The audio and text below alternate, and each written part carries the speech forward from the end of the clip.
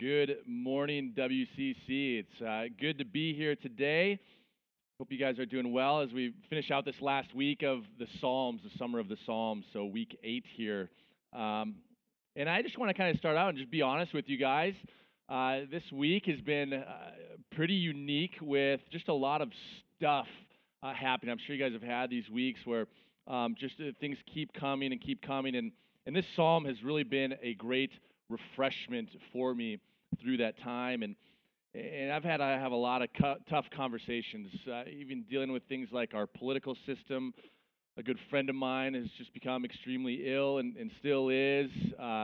We had, one of my sons had a fight with the ceiling fan, and we had to get a staple in his head. And then 2 days later, he got stung by a bee, and we had to rush him to the emergency room because he just broke out in hives everywhere. It was kind of scary.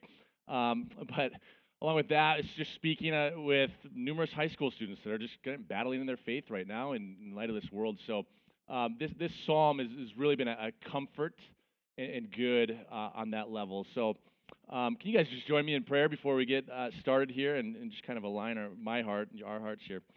Lord, we give you thanks and praise for your goodness and your kindness, for being our fortress, our refuge, a place to go to, knowing that you are always with us. And Lord, I just pray that you guide my words, that my preparation glorifies you, and Lord, just edit it as you will.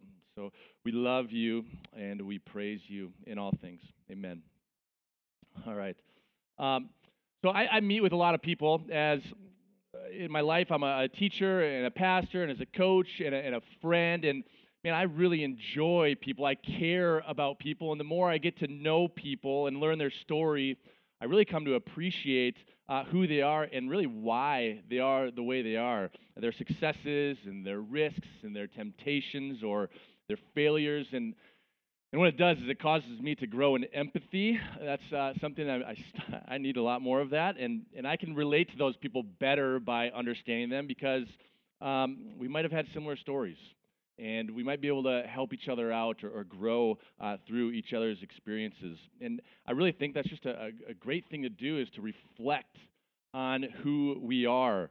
What has the Lord taught me through my various experiences as a person? And even thinking like, where am I tempted? Where do I doubt? Where have I persevered through hard times? And why is that? And I encourage you guys to do the same thing at some point in your life. I think it's good to do, to reflect on your life. And I have an instance in my life that's really shaped me to quite a bit. Um, it's not something that happened overnight. This was over the course of many years, and this has grown me in my faith to the point where I am today. And I'm not saying I'm at the end all be all, but um, it's through these trials that has caused me to cling to Christ and to know His presence in my life, and that without Him as my refuge and my fortress, as we're going to see today in this psalm, that I would probably get eaten alive. Not good. So here's my story. I was an athlete in college, and I went to a big hockey school as a hockey player. I loved it, but really over the course of the years, I just had these negative thoughts start to creep into my head. And I had a coach who was just hypercritical, and I really came to fear him. Um, I wanted to please him a lot, and anything negative he said about myself or my play, like I just took it to heart, and really it wrecked me in my play. Like my play vacillated between being a really good player on the team to a guy who's fighting for a spot in the lineup, and then back to being a good player and then fighting for a spot in the lineup. So it messed with me, and those feelings unfortunately continued to get worse for me as college went on, and those feelings even stayed with me after I got out of college. I was able to play professional hockey after college, but my first 2 years, I was so nervous of being cut from my team, being put on waivers. Like my critical college coach's voice was just like always in my head, thinking that I'd lose my job if I make a mistake. And because that's a possibility in the minor leagues, it was a reality. And here's the thing, I was married now, so our family income was based off of my performance and my play. And even though I was playing fine at the time, my anxiety and my thoughts would just paralyze me at points. And thankfully, my wife, who was much more faithful than me, would continue to remind me weekly, daily, that God is sovereign over things, that He is in control. And I would agree with her. I'd say, yes, amen. I agree with you, Hope. But my actions and my thoughts, like they told a totally different story because I was still scared of any potential bad news. And this doubt in God, this faith that was really based off of my circumstances, hampered me from, my sophomore year in college till probably 3 years outside of college. But I can see now, reflecting back, that God was teaching me through trials, through temptations. He was surrounding me with people who continually spoke truth to me, that God is sovereign, that He's good, that He loves me, and that if everything does fall apart, because I think at some level it will all fall apart, I think that's a guarantee in life, that He's going to protect me. And He's going to protect me from this life all the way into the next life. He's going to be my fortress, and He's going to be my refuge. Fortress, that strong strength, that tower of might, and that refuge, that shelter from the bad things, the storms. So this psalm has been such a great blessing to me, not only to affirm to me that God is with me, and He is a stable, a peaceful presence in my life, but this is a gift that is to all believers in all situations. So the Psalms are really an amazing example of how to deal with this world, the mess of this world, the mess in our heads, in our minds, right? We cry out, we complain, we sin, but not until we can proclaim and walk out the truths of God will we ever become overcome by them and be able to abide in Him. And my prayer is that through this psalm, that this can help sustain us in life's struggles, to teach us. And as we launch into this psalm, I want you guys to keep in mind this. Keep in mind the presence of God in the midst of His people, in the midst of the world, and our call to trust Him in all situations. That's the theme of this psalm. The psalm is really a combination of the natural world and its problems and the political world and all of its problems, with God being the refuge and the fortress between both of those. And that's why I titled the sermon today, Our Refuge, Our Fortress. Into the psalm, we can't really understand the original life situation of the psalm when it was penned. It could have been after a battle, which is actually where I lean towards, and I'll explain that later why I think that. Or it could be just written for a festival and reflecting on God. But it's both a psalm of praise and confidence in God, as He is and He will be exalted amongst the nations in the midst of chaos.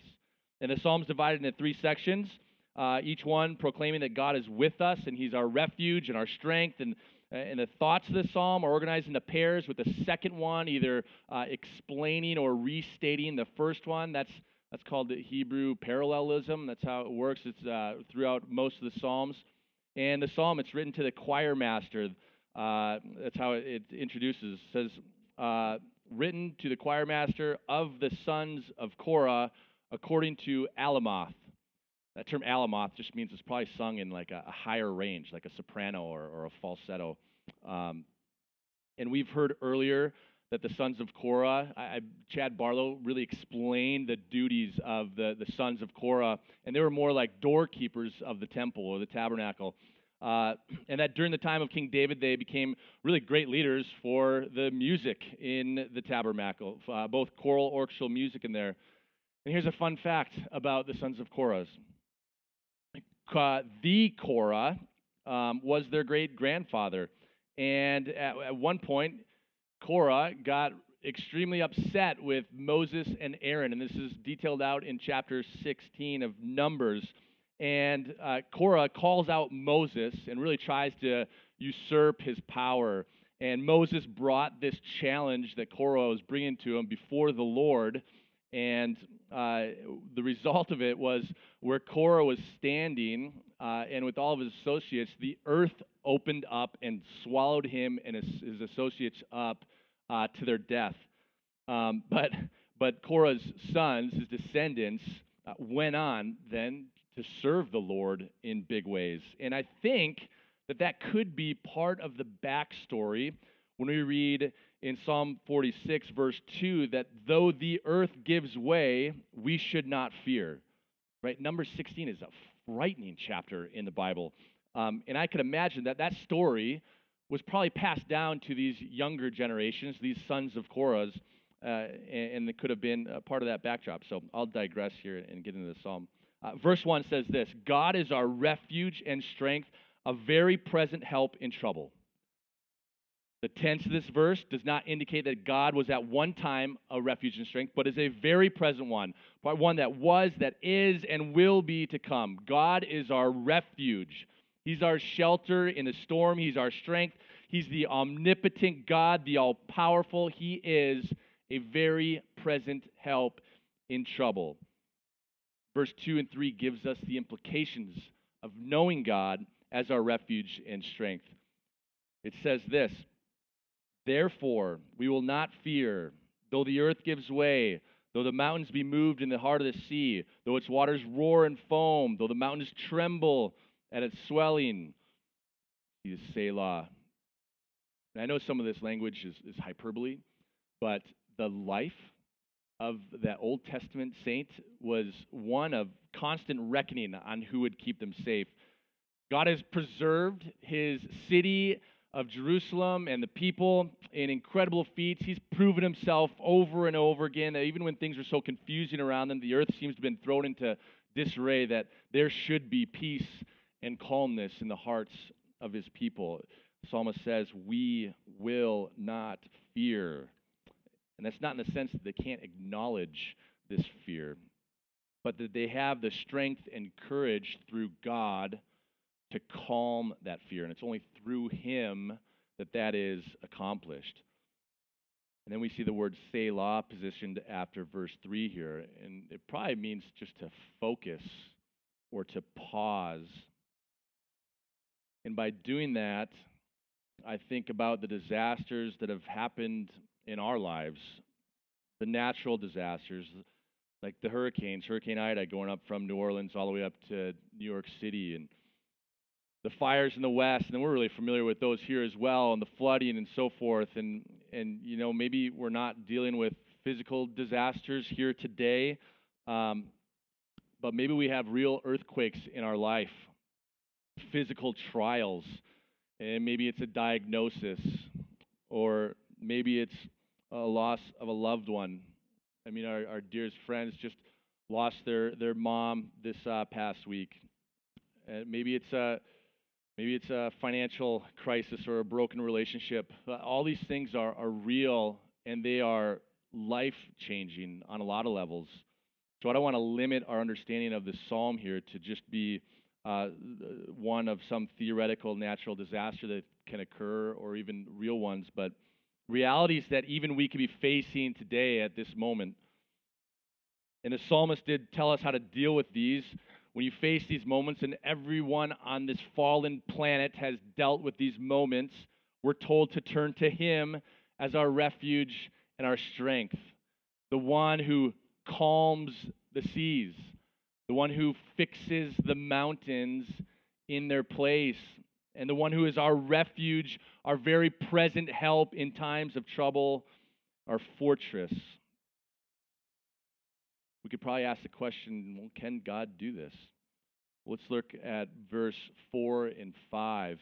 4 and 5 interjects in this dire meltdown situation of earth, and the psalmist really quickly changes to speak of a place that is, I think, a stark contrast of what we're just in. It says this in verse 4 and 5. There is a river whose streams make glad the city of God, the holy habitation of the Most High. God is in the midst of her. She shall not be moved. God will help her when morning dawns. 4 and 5 informs us that there is a stream that is not roaring, and it's not troubled. The water is a stream that makes the city of God glad. The city of God here is referring to Zion, to Jerusalem, and its inhabitants. And that picture of the water is calm. It's life-giving.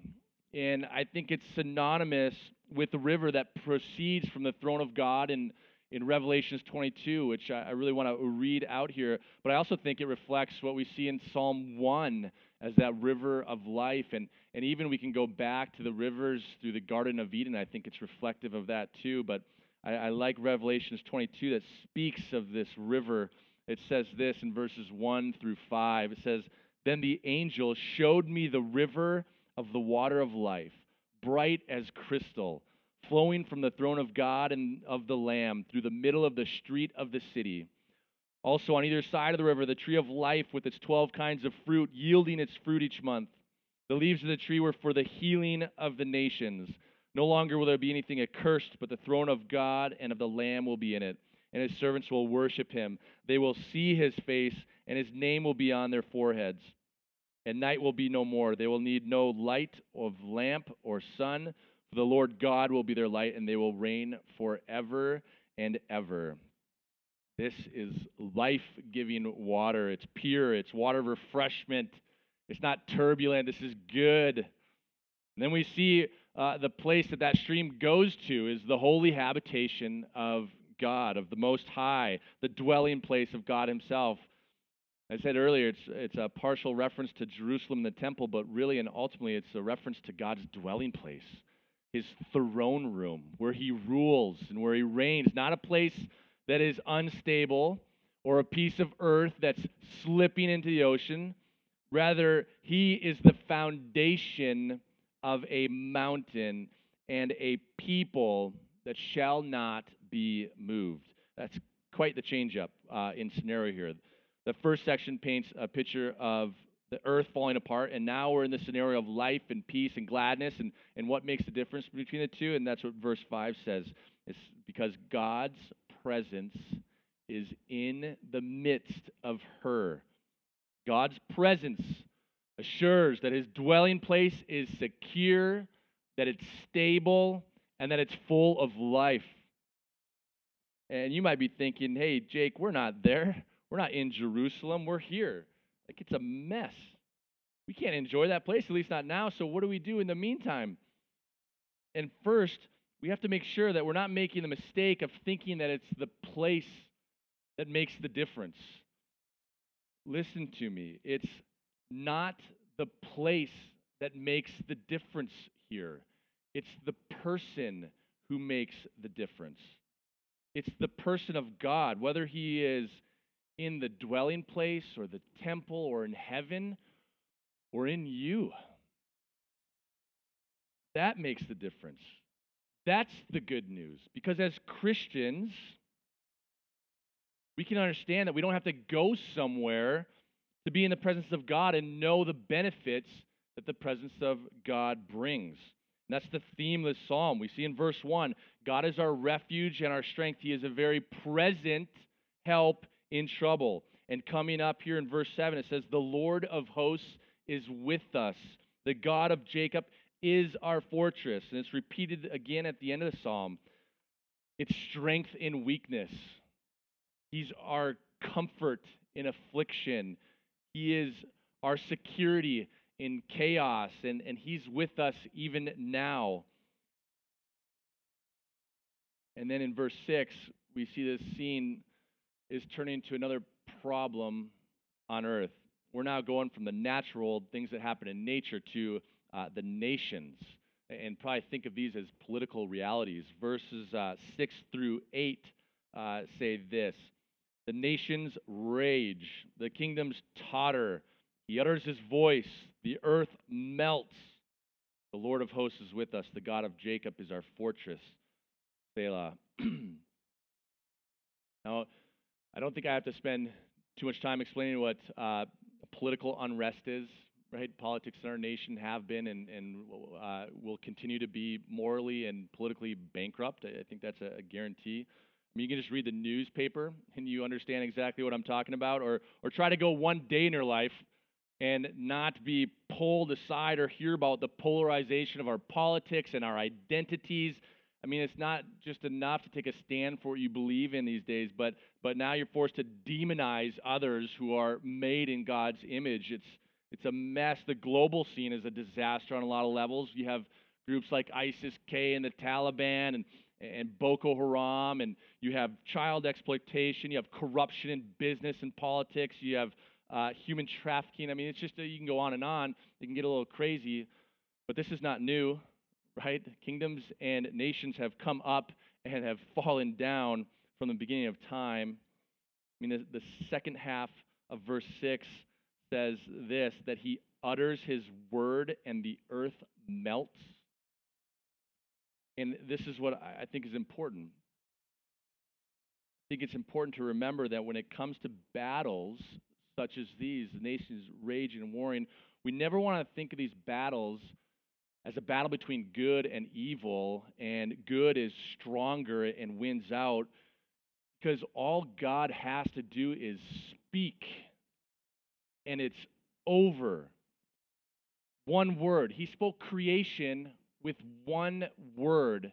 He can take it out with one word. And I'm always in awe of God to think that he spoke creation with one word. And just think of this. I heard this week at our chapel, at our school, RCS, and it just shows the power of God. Like, think of the length or the time, 1 light year. It's how far light travels. A beam of light would travel in 1 year. This blows my mind. It goes 5.8 trillion miles. That's equal to 1 light year. And then you think of our galaxy, the Milky Way galaxy. To get from one side of the galaxy to the other, it would take you well over 100,000 light years just to get across our galaxy. Like, my mind doesn't comprehend that. It blows my mind. And then to just make it melt as well, we as the Milky Way galaxy are in one of hundreds and hundreds of billions of galaxies in the universe. I mean, it's ridiculous. And then think of what's going on outside of those galaxies. It's just, it's crazy. But what it does is it allows me to understand and acknowledge that our God is all powerful. And any power that Satan has ultimately comes only from the permission of the Lord himself. After we read about his absolute control over the rebellion nations, the psalmist shows the care that God has for his people. This all-powerful God cares for his people. Verse 7 says, "The Lord of hosts is with us. The God of Jacob is our fortress." Selah. Pause. That's why in verse 8, the psalmist then just calls us to come. Behold the works of the Lord, how he has brought desolations on the earth. He makes wars cease to the end of the earth. He breaks the bow and shatters the spear. He burns the chariots with fire. As I mentioned earlier, I really think that this psalm was written after what I think is a specific battle or campaign on the Lord. And this is not "Thus saith the Lord." This is Jake talking here. But we have a scene in 2 Kings with the Assyrian army.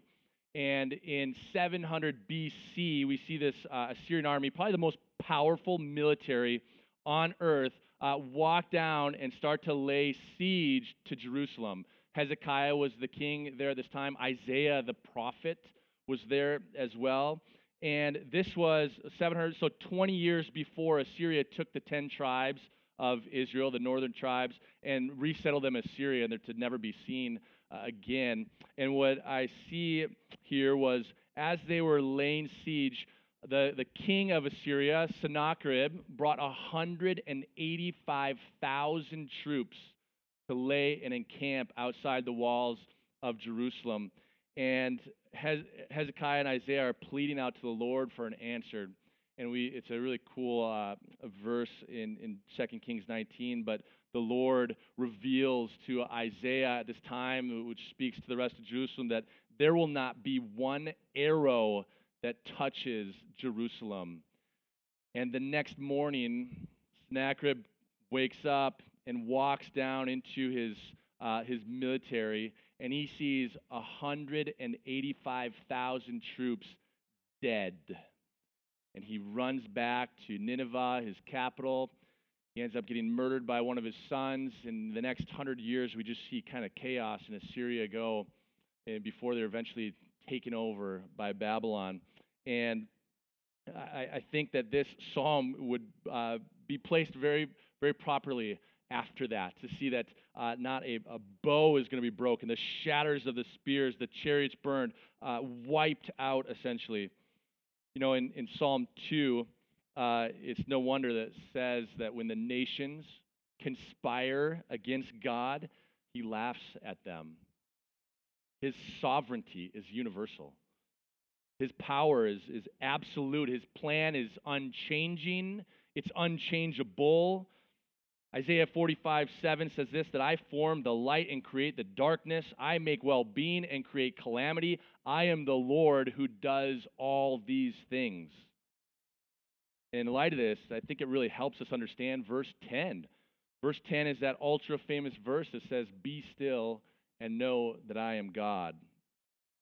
But this is not the quiet and gentle voice I think most of us see on the side of a coffee mug or on your refrigerator. Let's see it like this, and I'm going to try to use an analogy of my own kids with God speaking to these warring nations, and just go with me here for a little bit. But let's say my kids are all out on the trampoline, and then one tackles the other. So the other one tackles the one who tackled the first one, and the fourth one wants to get on this action, so he jumps in, and they start swinging at each other, and they start screaming, and someone probably starts crying, and then I see this, and I witness it from the house, and guys, this is an analogy. It probably would never happen at the Pence house, but just go with me on this. I walk outside, and I see them, and I say, hey, knock it off. Stop it. And that's the picture I see here of God saying, stop. And then you see my kids, they just stop in an instant, and they look at me, and that's where I see men are at war. Kingdoms are at each other. Nations rage, and God says, be still. Stop striving.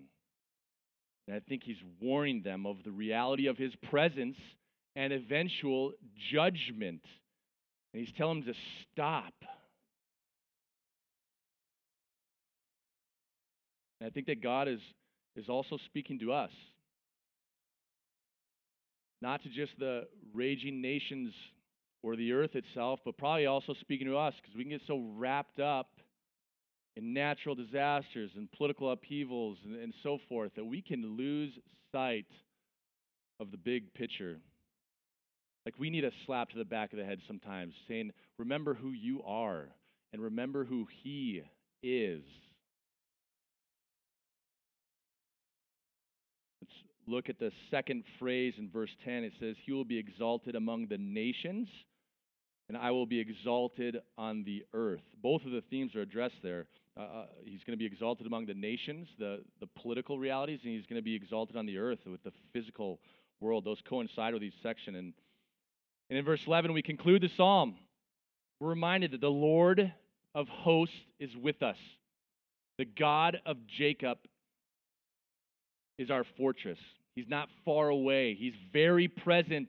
He's a very present help in times of trouble. It says that in verse 1 and verse 7 and verse 11. Just encapsulates the psalm. Our God is not a distant God. We're told that he is our present help in times of trouble. He is with us.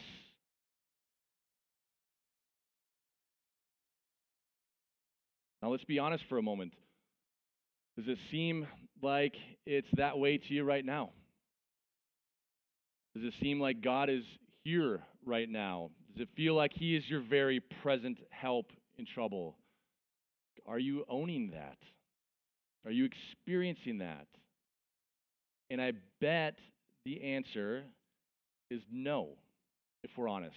It's not always like that. Probably most mornings, You might be waking up nervous or anxious for what the day is going to bring. What's going to happen with my relationships? What's going to be the diagnosis? What's going to happen with COVID and mandates in our political world and the Weld RE4 school board? What's going to happen with Afghanistan and terrorism, drugs? You name it. The list can go on. And I think about that, and when we think about that, we can get anxiety and we can become restless on this stuff, just like when I was playing hockey for those years. I think that's why it's so important that what we do is we need to preach to ourselves every day. We need to grasp the truth that God is right here, right now, fully present. He's not some far off God, and that's a decision of faith. If we're to grow as Christians, we're going to walk the walk.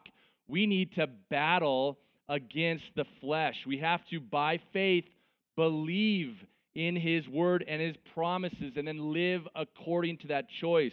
Words, action, thoughts that are consistent with the reality of the presence of God right now. We need to renew our minds. He is here. He is in us. And these truths that we read about, it's not just an Old Testament reality. It's confirmed in the New Testament. Let's open up to Philippians 4, verses 6 through 9. It says this. It starts out, the Lord is at hand.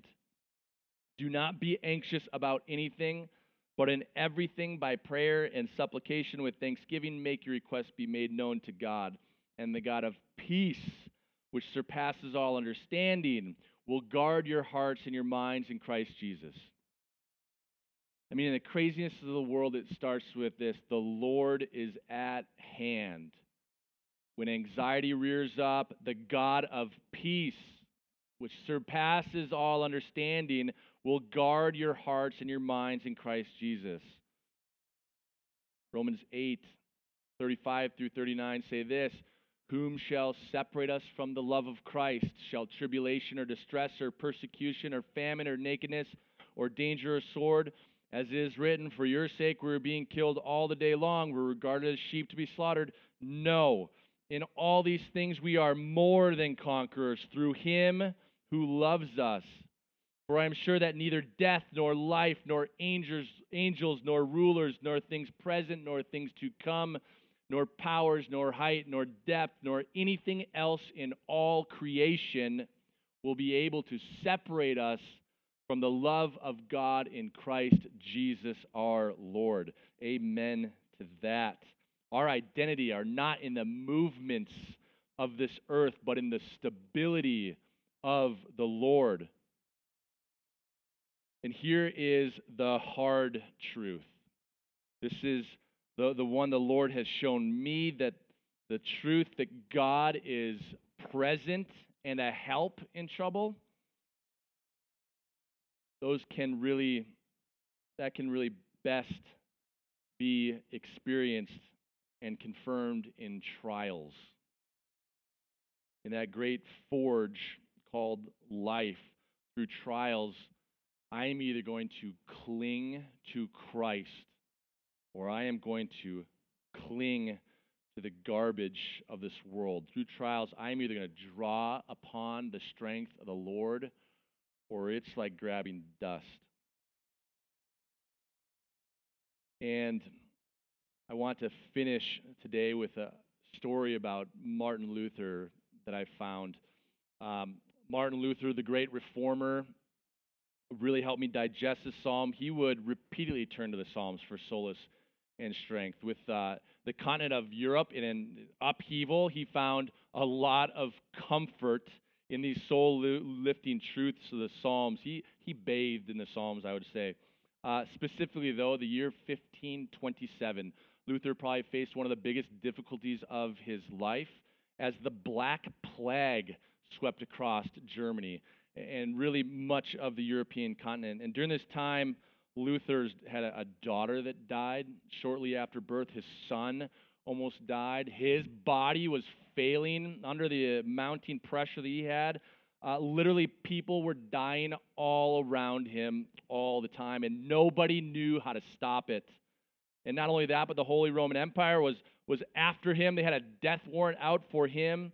And in the midst of this personal conflict, Luther found himself contemplating the promises of this psalm, of Psalm 46, to trust in the presence of the Lord in times of trouble. And gaining new strength from this psalm, Luther composed what's arguably his most famous hymn called A Mighty Fortress. I'm sure you guys have heard it. And amid such adversity, this embattled giant found God to be his bulwark, never failing. And though he had previously taught, and he's the guys that even translated the Psalms, Luther now finds himself living out these Psalms in person as never before. And it's written that a lot of times during this dark and tumultuous period, that when he got really discouraged, he'd turn to his coworker, a guy named Philip Melanchthon, and he would say, "Come, Philip, let us sing the 46th Psalm." So I think it's only fitting that we finish today doing the same thing by singing his famous song, A Mighty Fortress. So pray with me. Lord, we are in awe of your power and strength, and that you love us, and that even through the work of Christ, who condescended, who left heaven to take on flesh and to live a perfect sacrificial life, death, and resurrected and defeated death, and shared that with us through his love, through his blood on the cross. So, Lord, we are just in awe of that, and we're so thankful that we can have you as our refuge and our strength in all times. So, Lord, we give you praise and thanks in everything. Amen. Church, would you stand?